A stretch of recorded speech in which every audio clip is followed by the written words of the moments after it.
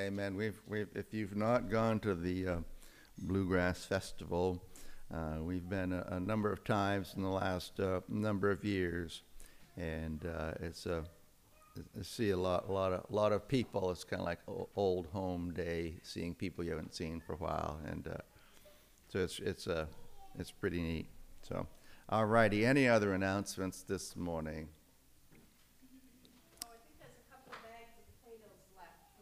Couple of bags of potatoes. There we go. I see some zucchini maybe. All right. Well, let's go to the Lord in prayer. And dear Lord and Heavenly Father, we thank you for the opportunity that we have to be in your house today, for the beautiful creation that you've given to us in the sunshine and the rain. We thank you for our families. We thank you for our salvation. We thank you for our church family, and we pray that as we go through difficulties, as we go through those good times and difficult times, we thank you for our Christian family, our church family here. We pray that you would help us to be an encouragement to one another as sometimes we go through difficult times. Thank you that we can be here this morning in your house. We pray that you just help us to forget those things that we need to be doing this afternoon,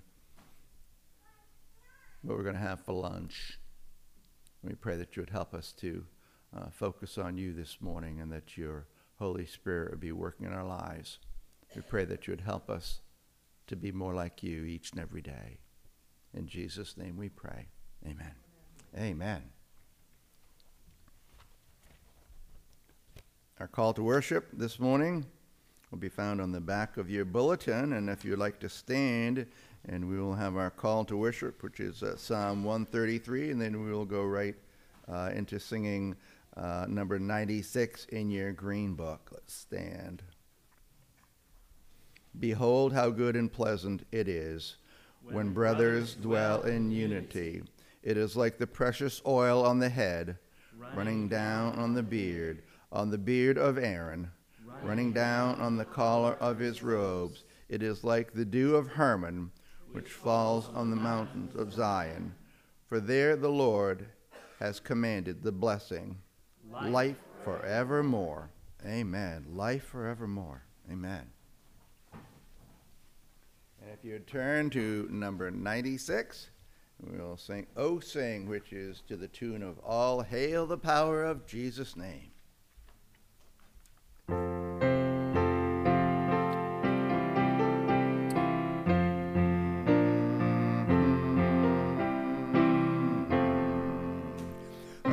Sing a new song to the Lord, all earth sing to the Lord.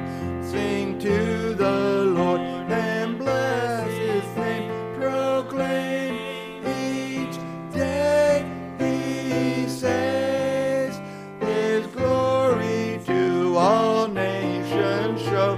His deeds let peoples know. The Lord is great, how great his praise. He's feared above all gods. For heathen gods are idols vain. The Lord the heavens made.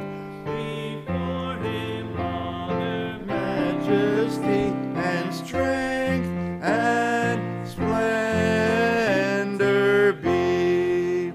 O families of the earth, ascribe all glory to the Lord. All strength ascribe unto the Lord, and glorify his name. Oh, come into his courts with praise, to bring an offering. In holy splendor come to him, bring worship to the Lord. All earth before him stands.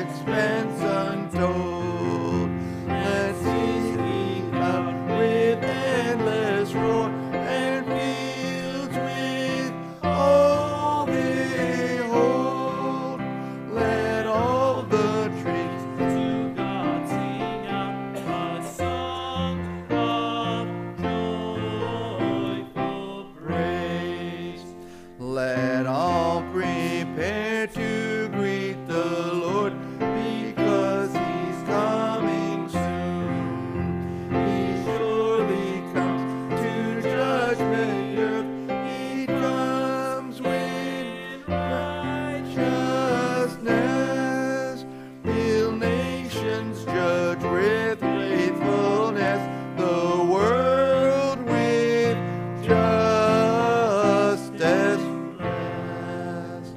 You may be seated. Thank you. And now would the men come forward for the morning offering, please?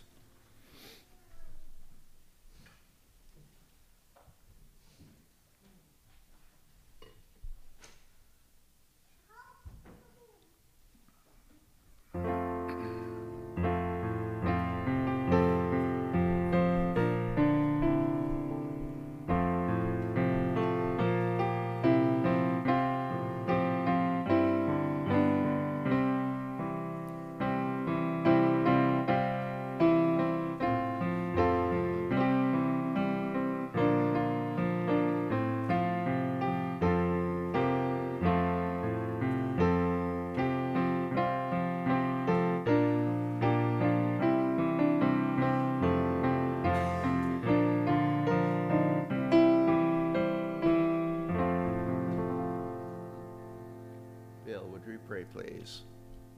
Heavenly Father, please accept this humble offering and use it for your honor and glory. In Jesus' name we pray. Amen. Do you still have that song there, Dottie? Amazing Love. Do you still have that there? Let's stand and sing Amazing Love. Let's just the chorus. Amazing love, how can it be that thou, my God, wouldst die? That was the last song we just sang, right? The one you just played for the offertory. Oh. And can it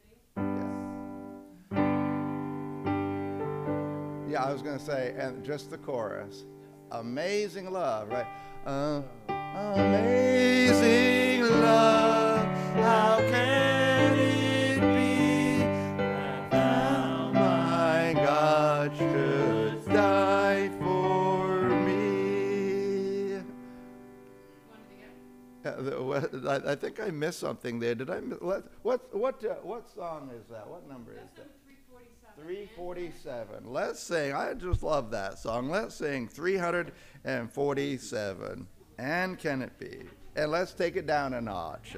All right. You want the whole song? Yes, the whole song. Can it be that I should gain an interest in the Savior's blood? Died he for me, who caused his pain, for me who him to death pursued. Amazing love, how can it be that thou, my God, shouldst die for me? Amazing love, how can it be that thou, my God, shouldst die for me? Amen. You may be seated. I love that song. All right. And now we'll get back to the order of service.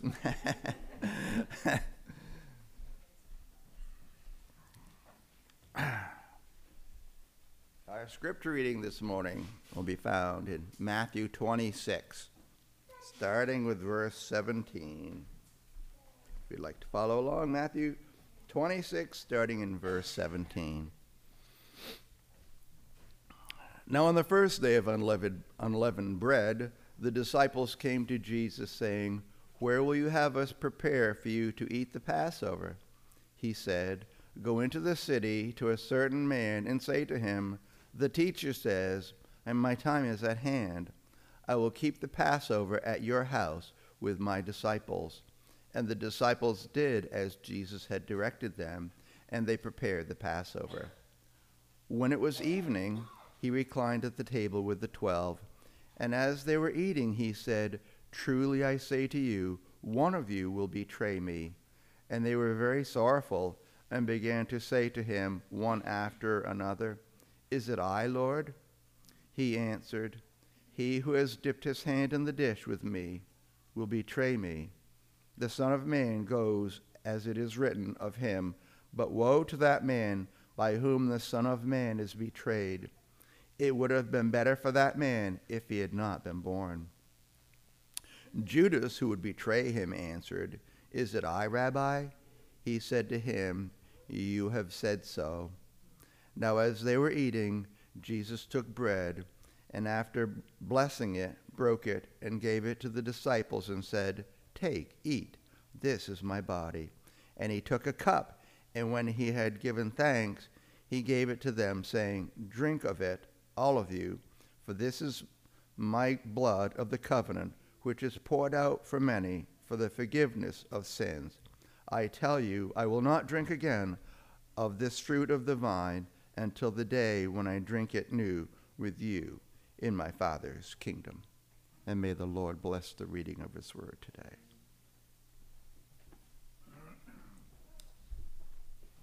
Now if you turn to number 342, let's stand and sing all three verses of Rock of Ages, and then we will sing number 690, He Leadeth Me. Number 342, we'll sing all three verses.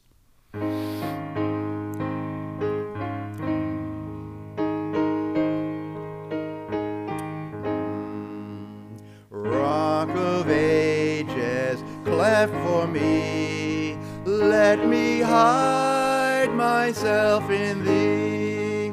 Let the water and the blood from thy wounded side which flowed be of sin the double cure. Save from wrath and make me pure. Could my tears forever flow, could my zeal no longer know, these for sin could not atone, thou must save, and thou alone. In my hand no price I bring, simply to thy cross I cling, while I draw this fleeting breath. When my eyes shall close, when I rise To worlds unknown, and behold thee on thy throne, Rock of Ages, cleft for me, let me hide myself in thee. And now number 690. 690. He leadeth me. Let's sing all three verses.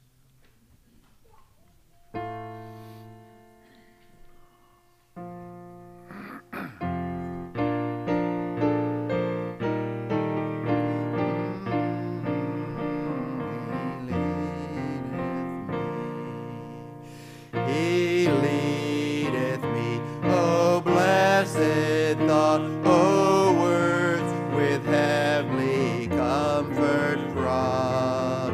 What a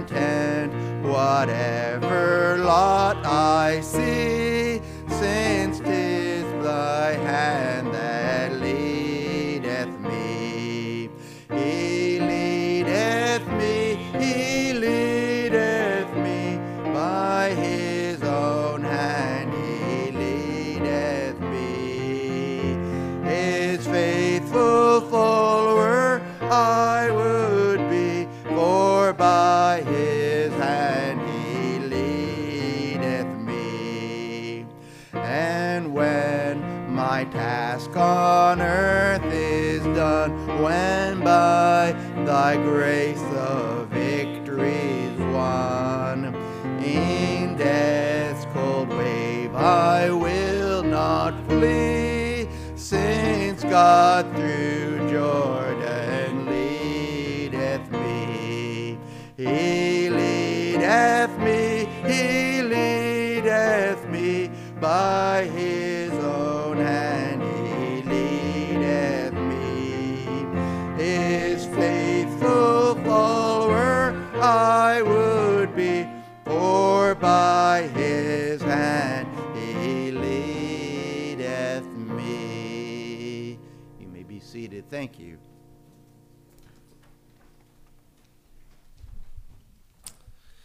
Good morning, church.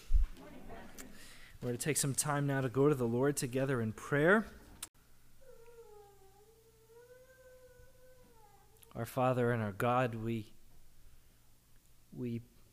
come to you this morning and we thank you and we praise you that though you possess glory which can undo us, that though you possess power which would amaze us if we were to get a sense of its reality, that when we come to you in and through Jesus' name, you greet us with kindness and with the patient, steadfast love of the gentlest and strongest Father.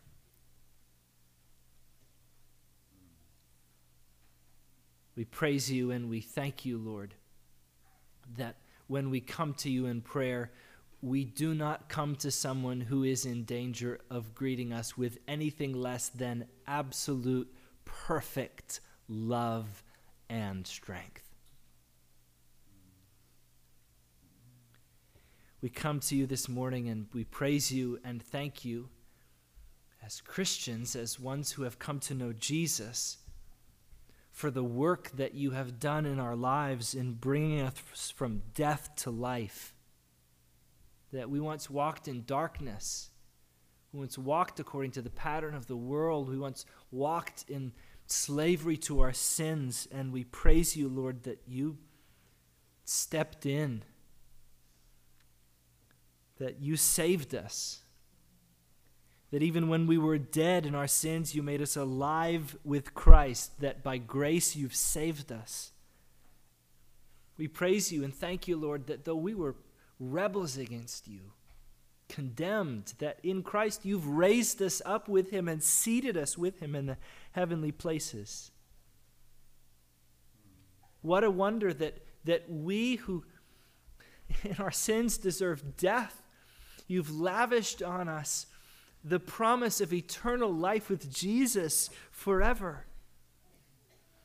That you've promised to show us the immeasurable riches of your grace and kindness towards us in Jesus. And not only that, but that you've called us to a life of usefulness. That you've prepared works beforehand for us to walk in. We thank you, Lord, for all that you've done in our lives.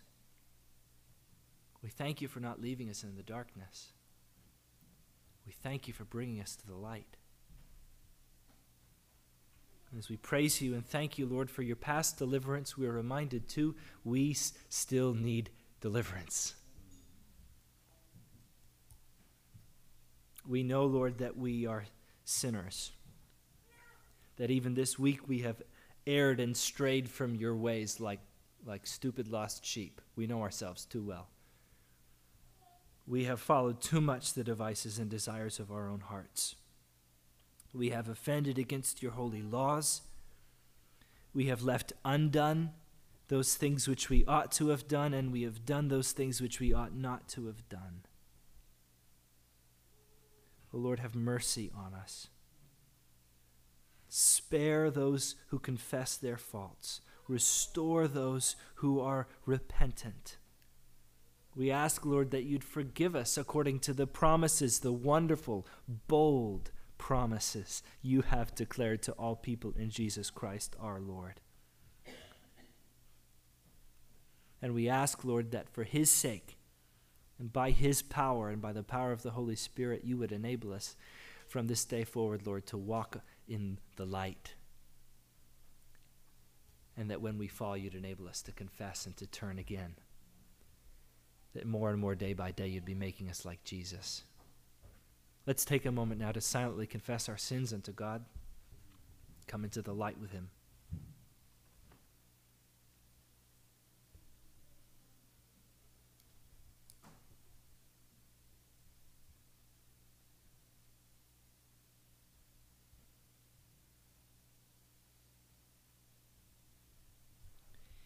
Hear now these words from Psalm 103, which I think are especially directed to anyone who might fear that there might not be willingness in God to totally forgive our sins. From Psalm 103, this is the promise of the Word of God. The Lord is merciful and gracious, slow to anger, and abounding in steadfast love. He does not deal with us according to our sins, nor repay us according to our iniquities. For as high as the heavens are above the earth, so great is his steadfast love towards those who fear him. As far as the east is from the west, so far does he remove our transgressions from us. As a father shows compassion to his children, so the Lord shows compassion to those who fear him. He knows our frame. He remembers that we are dust. Bless the Lord, O my soul, and forget not all his benefits, who forgives all your iniquity, who heals all your diseases, who redeems your life from the pit, who crowns you with steadfast love and mercy, who satisfies you with good so that your youth is renewed like the eagles. Amen.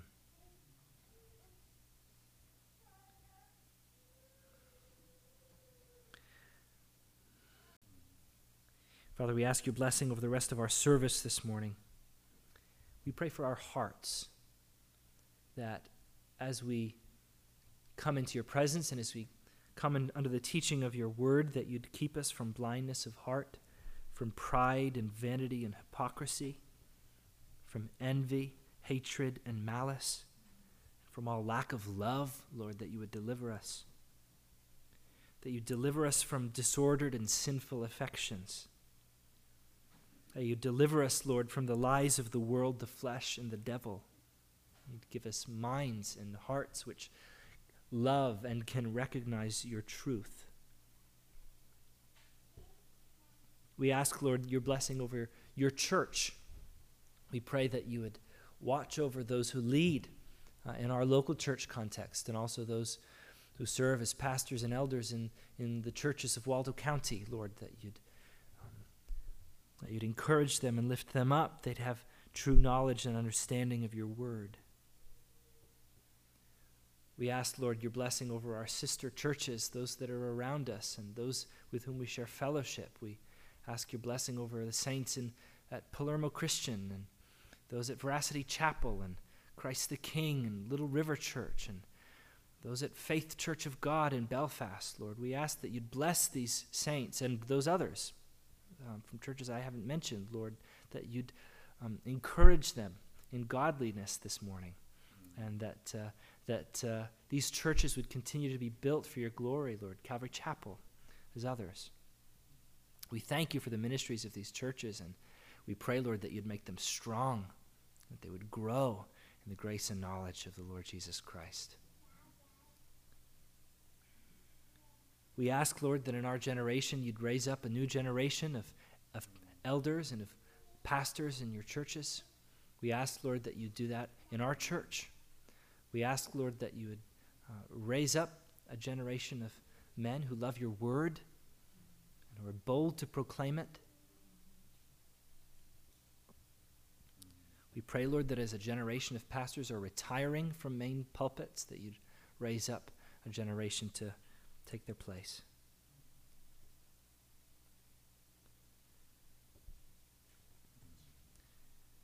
We ask, Lord, that as we come to your word this morning, you would give us hearts which love your word, which hunger for your word, which hunger to hear a word from your mouth, that we might be filled. We ask, Lord, your blessing over all who are here this morning, that you'd strengthen those who stand, that you'd encourage the faint-hearted, that you'd raise up those who fall, and Lord, finally, that you would give us victory, that you would beat down our enemies, sin and Satan, underneath our feet, as we walk in the victory of the resurrection of Jesus Christ. O Lamb of God, Lord Jesus, you take away the sin of the world. Have mercy on us this morning. Lord, have mercy. We pray all these in the precious name of Jesus Christ. Amen. Let's pray together as Jesus taught us to pray, saying, Our Father, who art in heaven, hallowed be thy name. Thy kingdom come, thy will be done, on earth as it is in heaven. Give us this day our daily bread, and forgive us our sins as we forgive those who sin against us. Lead us not into temptation, but deliver us from evil. For thine is the kingdom, and the power, and the glory forever. Amen. Amen.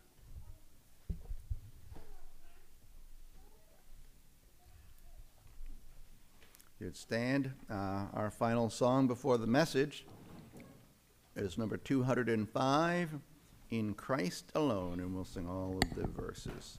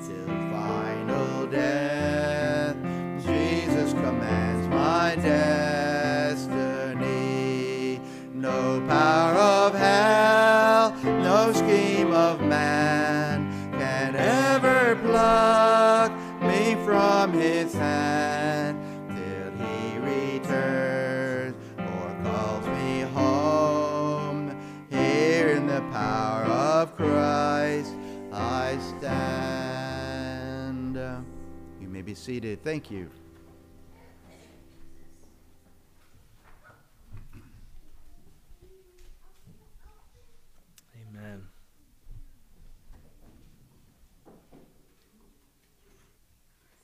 Well, we're continuing this morning our series through our church's proposed confession of faith.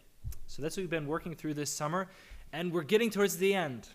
All right, so I think we've got 3 or 4 weeks left, and we'll be done with this. So this really is kind of a summer series, and what we're moving through is a church's proposed confession of faith. So it's a summary of what we believe as a church, which we're hoping to adopt as a church to say, this is what we stand on, this is what we believe as a church. And so what we're looking at this morning is actually going to be found inside your bulletin on the back side of the bulletin insert. It's entitled, Of Baptism and the Lord's Supper. So that's what we're talking about this morning, which should sound familiar because just 2 weeks ago we had a baptism and we took the Lord's Supper, right? And so part of what we're going to go over is what this section of the confession states, which is a pretty straightforward definition of baptism and the Lord's Supper. So we'll look at that, but I'm not going to belabor it because we've talked about a lot of what's here, quite a lot recently. And so my hope for us this morning is first to look briefly at these definitions to see these are biblical. We want to understand what this means, how these work. But then I want to go beyond that. And I want us to ask the question, what power is there in terms of living the Christian life in baptism and the Lord's Supper? So I believe Scripture teaches that there's power in these things. There's power in remembering our baptism. There's power in discerning the body when we come to the Lord's table and understanding all that that means. And so my hope for us this morning is, yes, that we would understand what baptism is, what the Lord's Supper is, but more than that, that we would see how it is the Lord is calling us actually to grow in and through these things. I'd like to pray before we begin. So let's go again to the Lord. We need his help. Our Father and our God, we come to you this morning with an understanding we need you. We need you. We, in our discouragement, in our confusion, Lord, wherever we are coming to you this morning, in our hectic busyness, in our stress, in our guilt, in our shame, we need you. We need your word. We know that your words are life, like a living stream. And so we pray, Lord, that as we come to your word this morning, that you would speak to us, that you would encourage us, that you would lift us up, and that your words would be to us like crystal clear water. And Lord, that these things would refresh our souls. We pray these things in Jesus' name. Amen. All right, well, let's jump right into the definition we have here inside the bulletin of baptism and the Lord's Supper. We believe that Christian baptism is the immersion in water of a believer into the name of the Father and Son and Holy Spirit. If you would ask us, what is baptism? Well, here's a definition. Christian baptism is, first of all, the immersion, right? And this means washing, right? Foundationally, this is what the word means. Baptism is washing with water, and specifically, washing with a lot of water. Immersion meaning you're going all the way under. And that would be the Baptist understanding of baptism, partly because of the definition of the word in the original language. It means immersion, washing with water, but also because of the symbolism that this means baptism is a grave, right? We're actually buried in baptism, and so we'd say we don't just want a little water, we want a lot of water, right, in our ordinary practice of baptism. But specifically that Christian baptism is the immersion in water of a believer, and this really would be the key Baptist distinctive on the question of baptism. Some churches, some Christian Bible-believing churches with faithful brothers and sisters would teach, for example, a doctrine of infant baptism, right? That children who have not professed faith, children of believers, should be baptized. And we would say, we don't see that in Scripture. That what we see in Scripture again and again and again, every example we have of baptism in Scripture is of people who have put their faith in Jesus and who've made that public, who've turned to Christ saying, I want to be baptized on the profession of my faith. And that's what we see in Scripture over and over and over again.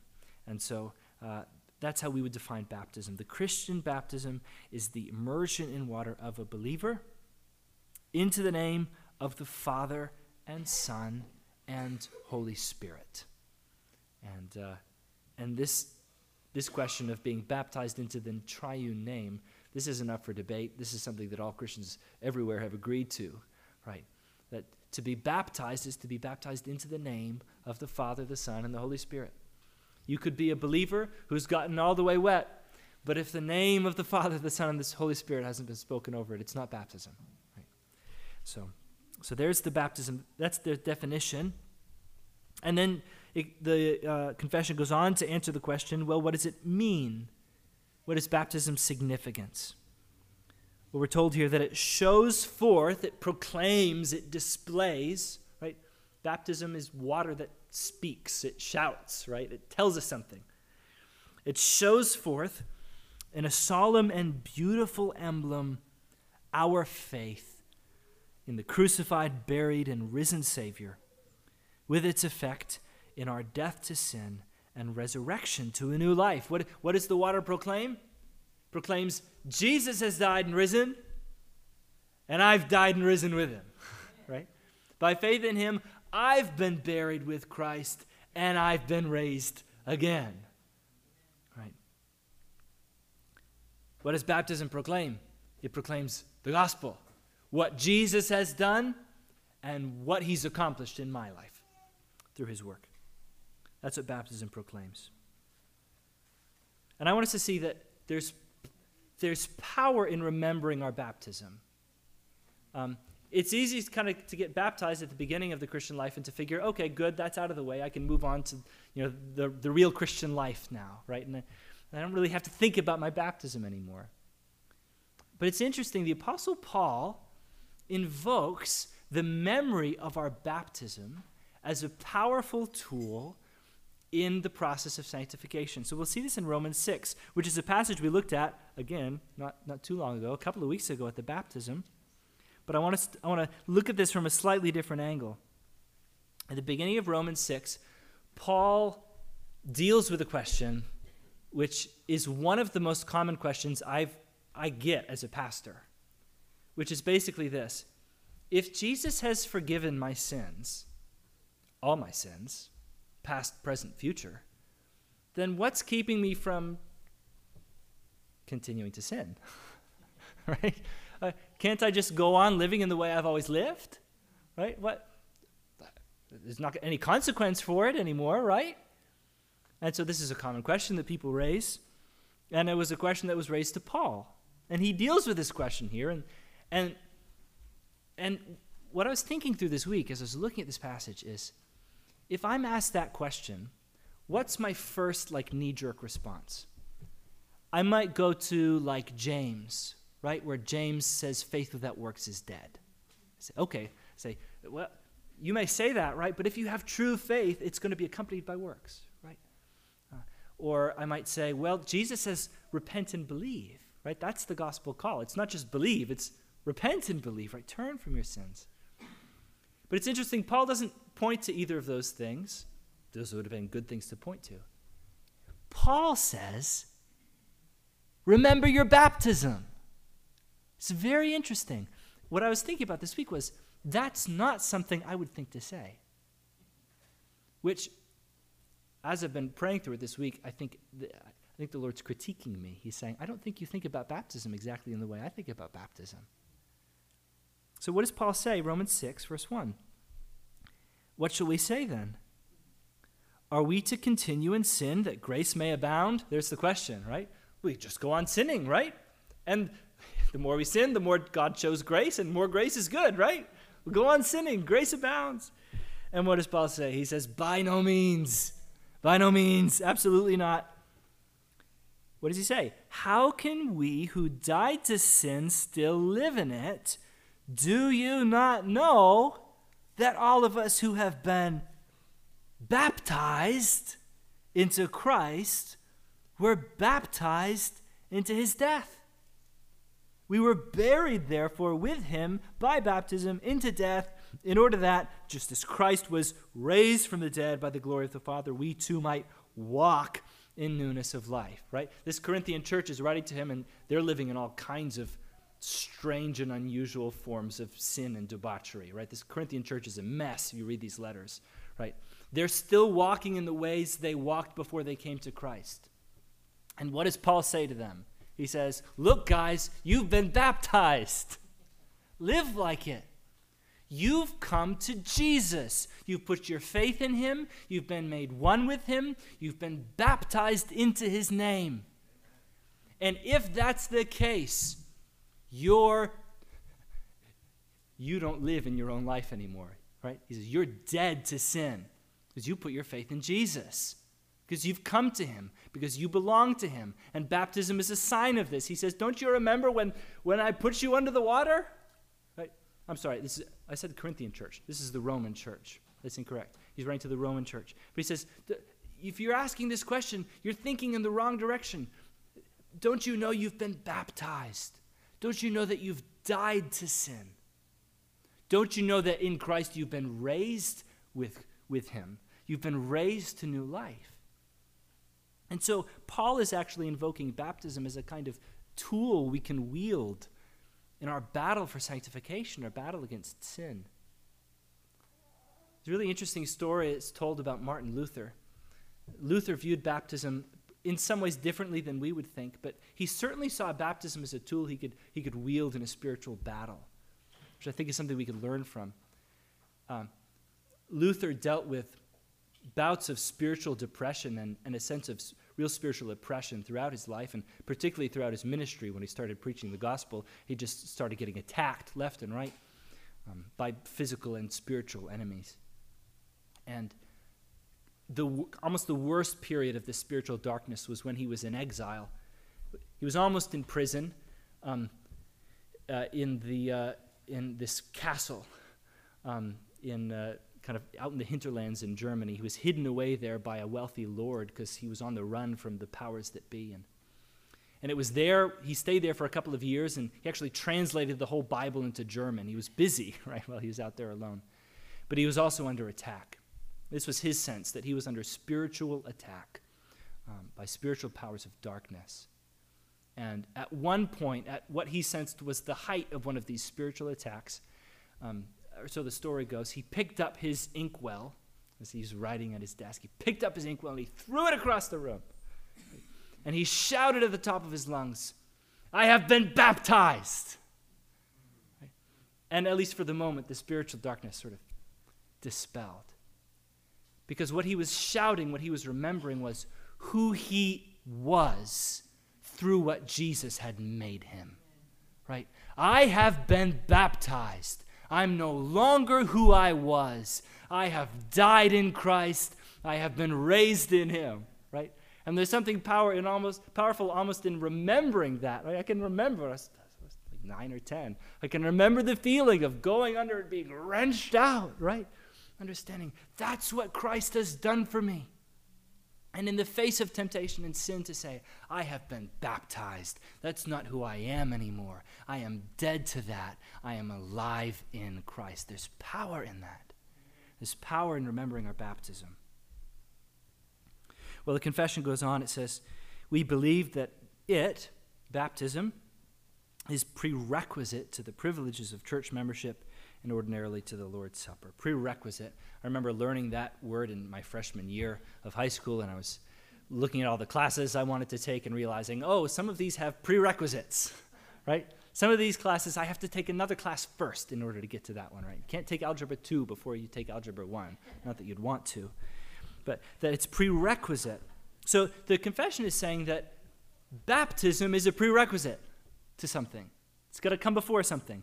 And specifically that baptism comes before church fellowship in the form of membership and participation in the Lord's Supper. Now, we talked about this 2 weeks ago at the baptism, but I want to talk about it a little more in depth. And to do that, I want to turn to Corinthians. 1 Corinthians. This is why I have Corinthians on the mind. 1 Corinthians 12. 1 Corinthians 12. We're going to look at chapter 11 here in a minute, but right now we're in 12. and verse 12. He's writing to the Corinthian church, and he's talking about what it means that they're a church. And he introduces this idea of a body. 1 Corinthians 12:12, he says, "For just as the body is one and has many members, and all the members of the body, though many, are one body, so it is with Christ." He says, we know how this works with our body. We have lots of parts, but it's all one body.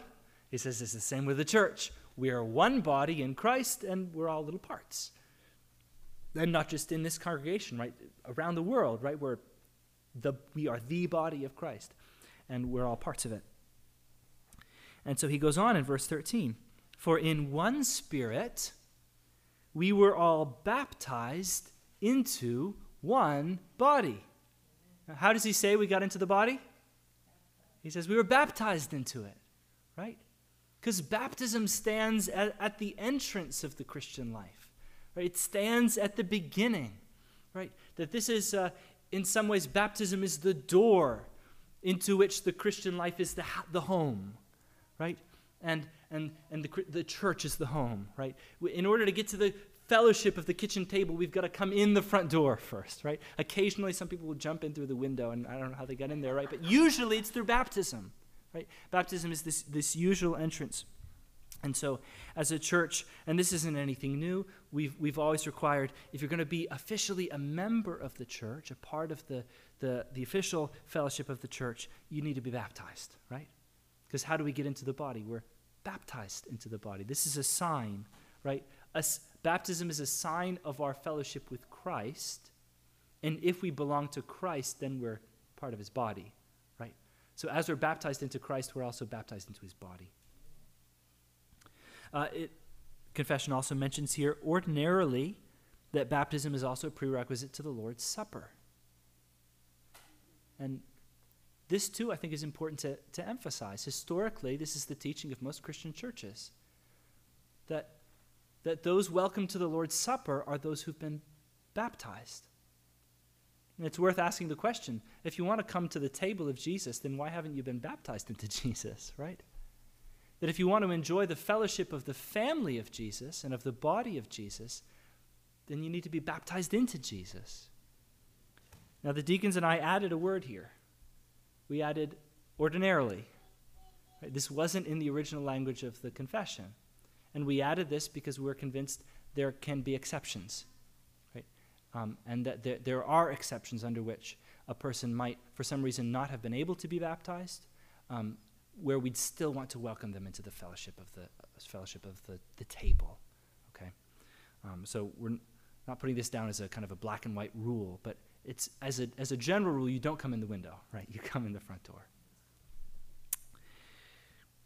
All right, well, the confession goes on. It says, we believe that in the Lord's Supper, the members of the church, that's us, that's everyone who trusts in Christ, by the sacred use of the bread and cup, are to commemorate together the dying love of Christ, preceded always by solemn self-examination. So what is the Lord's Supper? Well, it's this practice we do once a month when we gather together and we eat bread and we drink the cup as a commemoration of the dying love of Christ, right? We know these things. We explain this every time we take the Lord's Supper, right? What are we doing in the Lord's Supper? We're remembering and proclaiming Christ. The bread as a sign of his body, the cup as a sign of his blood, his love in giving himself for us and for our sins. I think most of us understand this basic symbolism. What I want to focus in on is this last line, that the Lord's Supper is to be preceded always by solemn self-examination. And I'll be honest with you, when I was first reading through this confession, as we were in the beginning stages of asking, like, what statement should we adopt, I thought, I kind of want to cut out that last line because it made me uncomfortable. Not for a biblical reason, for a personal reason, for something that's wrong with me. Because my experience growing up and coming to the Lord's table, after I was baptized, my parents said, okay, we want you to participate in the Lord's Supper. And so I did. I would eat of the bread and I would drink of the cup. But I had this, and this was my own problem, but I think it's a problem a lot of people can share when it comes to the Lord's table, is when I would come, I would feel a deep sense of my own unworthiness to come. I felt that this was a sacred thing, which it is, a heavy thing. And I had a sense every time I came to the table like, I'm not sure I really belong here. I know I believe in Jesus, but I feel like I'm too much of a sinner really to eat with him. And this was a result of what I would call morbid introspection. I was focused to a fault on my own sins. I was coming to the table and I wasn't focused on Jesus, I was focused on myself, right? Which is actually a form of pride, interestingly. That's not the solemn self-examination we're talking about. There is a kind of solemn self-examination commanded by Scripture when we come to the table. And that's something Paul talks about in 1 Corinthians 11. So you can flip a page back in 1 Corinthians, where the Apostle Paul talks about the Lord's Supper to the church in Corinth. Now, it's the church in Corinth, not the church in Rome, that was a hive of, a den of villainy. Paul has a lot of hard words for the church in Corinth, especially around the Lord's Supper. Take a look at verse 20 of 1 Corinthians 11. He says this, when you come together, it is not the Lord's Supper that you eat. He says, when you come together, you have a meal together, but it's not Jesus' meal. They're doing the Lord's Supper wrong, and there's something we can learn from this. What are they doing wrong? Verse 21, for in eating, each one goes ahead with his own meal. One goes hungry, another gets drunk. What? Do you not have houses to eat and drink in? Or do you despise the church of God and humiliate those who have nothing? What shall I say to you? Shall I commend you in this? No, I shall not. He goes on in verse 33, he says, so then, my brothers, when you come together to eat, wait for one another. If anyone is hungry, let him eat at home, so that when you come together, it will not be for judgment. About the other things, I will give directions when I come. So the picture we get of the Corinthian church, and the picture scholars have kind of put together is, in the Corinthian church, like many churches, there were those who had much and there were those who had little. And those wealthy members of the Corinthian church, it seems, were gathering together at a time earlier in the day when those in the working class could not be there, right? They're getting together before 5. Maybe the church service started at 3:30 or something, right? And they'd have a bunch of food. And they'd gather, presumably, in one of the wealthy church members' homes. That would be one of the bigger ones, right, where everyone could fit.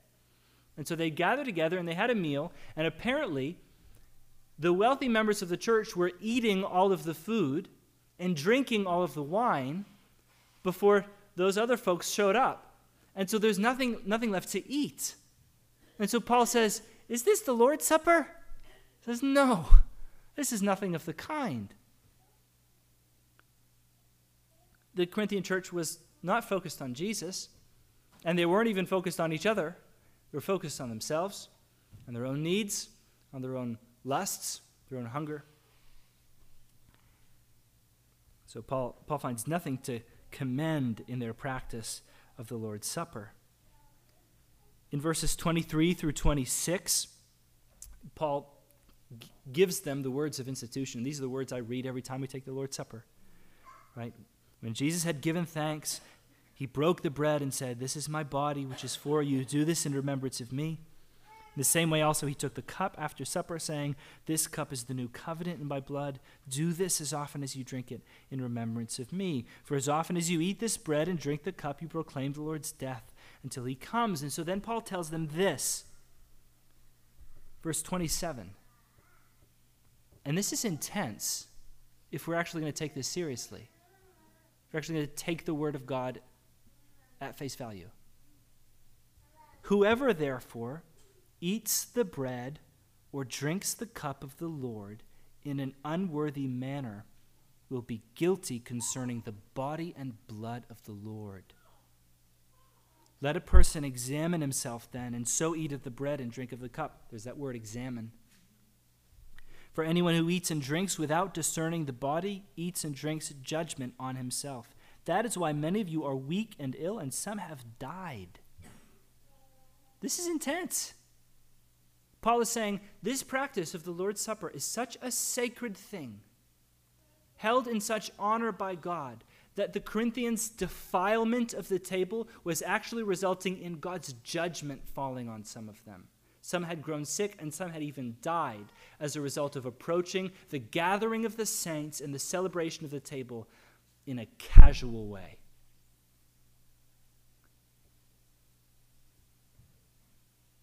Or in other words, this is supposed to be a big deal. There's actually power at work when we gather together and celebrate the supper. He says, whoever eats the bread or drinks of the cup of the Lord in an unworthy manner will be guilty concerning the body and blood of the Lord. Not that Jesus' body is physically present on the table. Some Christian churches have taught that. We would deny that. We'd say, no, Jesus' body is present at the right hand of the Father. But Jesus is symbolically present on the table, and he's spiritually present with us. Jesus is here. And Paul is saying, if we approach this table in a casual way, we're actually guilty concerning Jesus. So what does this mean for us practically? I don't think we're in danger of the exact path of the Corinthian error. There's not even really enough food here when we celebrate the Lord's Supper for us to fill our bellies, right? The bread is too small. The cup is too small for that to be a danger. But I think we would still do well to pay heed to Paul's command to discern the body, right? Practically, what does he tell us to do? Verse 29, anyone who eats and drinks without discerning the body eats and drinks judgment on himself. So we need to learn to discern the body, right? Whatever that means. So what does it mean to discern the body? And this is a verse some scholars have gone back and forth on, and there's kind of two main schools of thought, and I think probably both might be right. So one school of thought says, when Paul says body here, he's referring to the elements, right? Because throughout this passage, he's referring to, well, the body and blood of the Lord, along with the bread and the cup, right?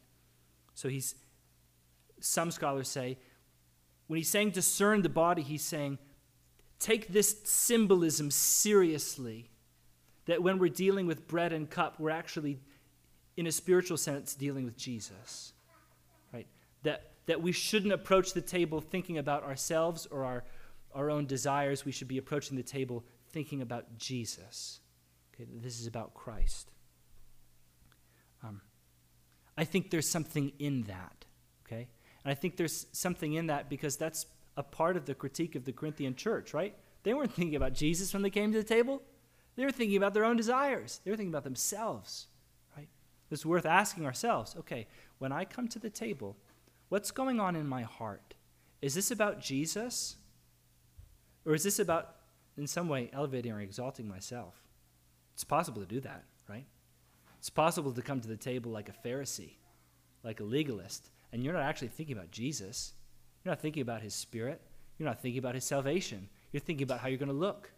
You're thinking about how you're making yourself look, right? But, well, everyone's going to see that I'm taking, right? I say, no, it's not what it's about. But it's interesting to notice when he says discerning the body, he doesn't say discerning the body and blood,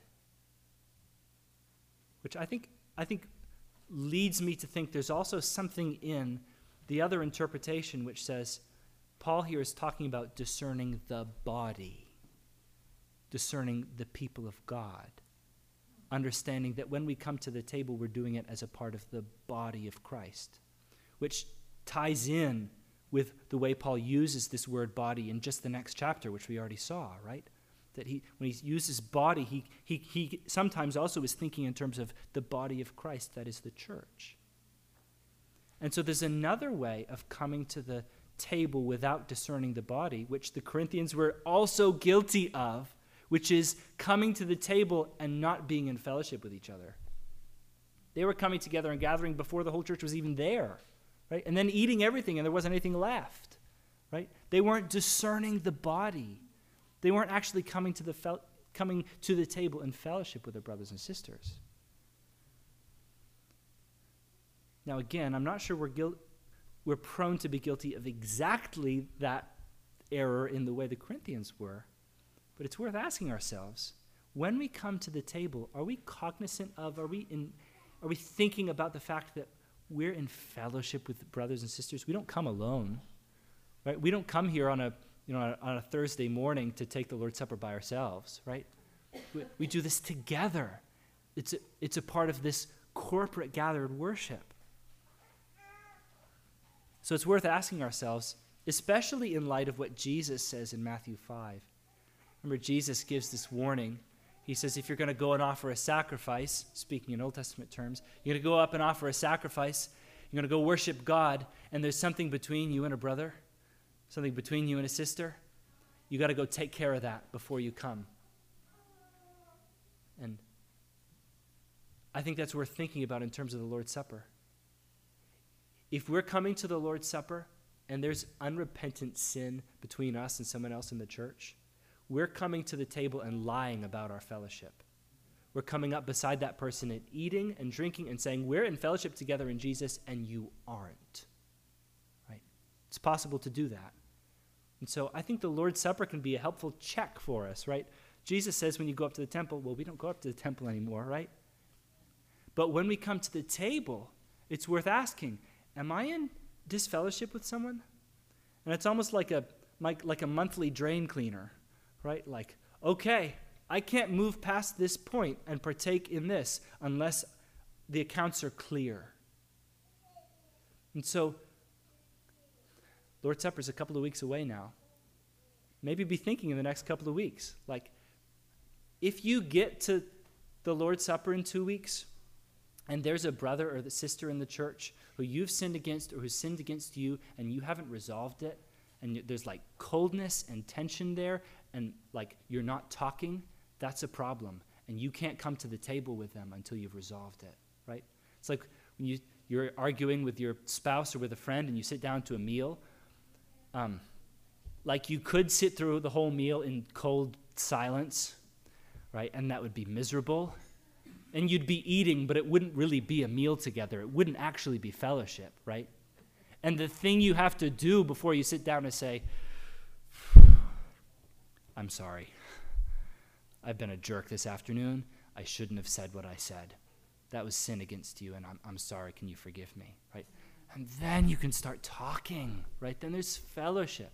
And how much better is that? That's actually like a family, right? That's actually a relationship. That's how it's meant to be in the church, too. So the Lord's Supper is a powerful check in that direction. It has been for me, in light of Paul's warning here. This thing about getting sick and dying isn't hyperbole. It's actually true.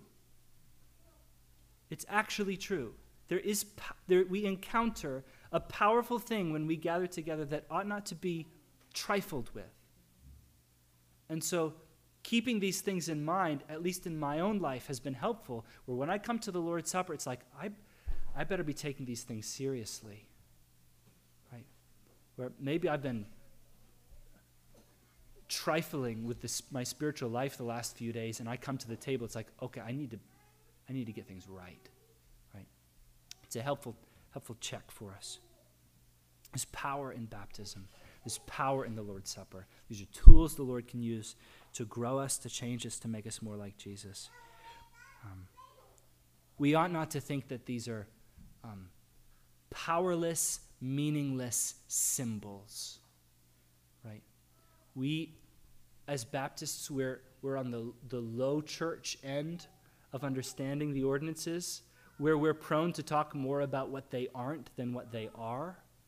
And we should understand, though we would deny some of what other sort of high church traditions would say about what we would think of as sort of like magical things happening, these are powerful things through which God works. We want to hold them in a sacred place.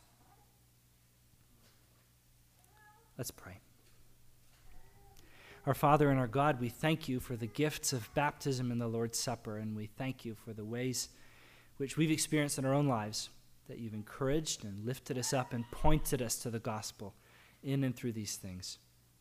And we ask, Lord, that in the life of this church, that you'd continue to lift us up and encourage us in these things, that week after week, month after month, year after year, you would show us Jesus as we come to the table together. You would show us Jesus in the waters of baptism, that you would remind us of who you are and of who we are in you through these powerful pictures which you have given us. We ask, Lord, that you teach us to treat these things as sacred things, and that we would understand, Lord, the weight and the significance which you have put behind them, and that the power which you work in them would be powerful in our own lives to shape us to look more like Jesus, both as individuals and as a church community. Lord, we thank you for your word. We thank you for all that you're doing among us. We ask, Lord, that your will would be done and that your kingdom would come in our lives, in Liberty, Maine, as it is in heaven. We pray these things in Jesus' name. Amen. All right, let's stand together and we'll close the service by singing the doxology together. Let's stand. Praise God from whom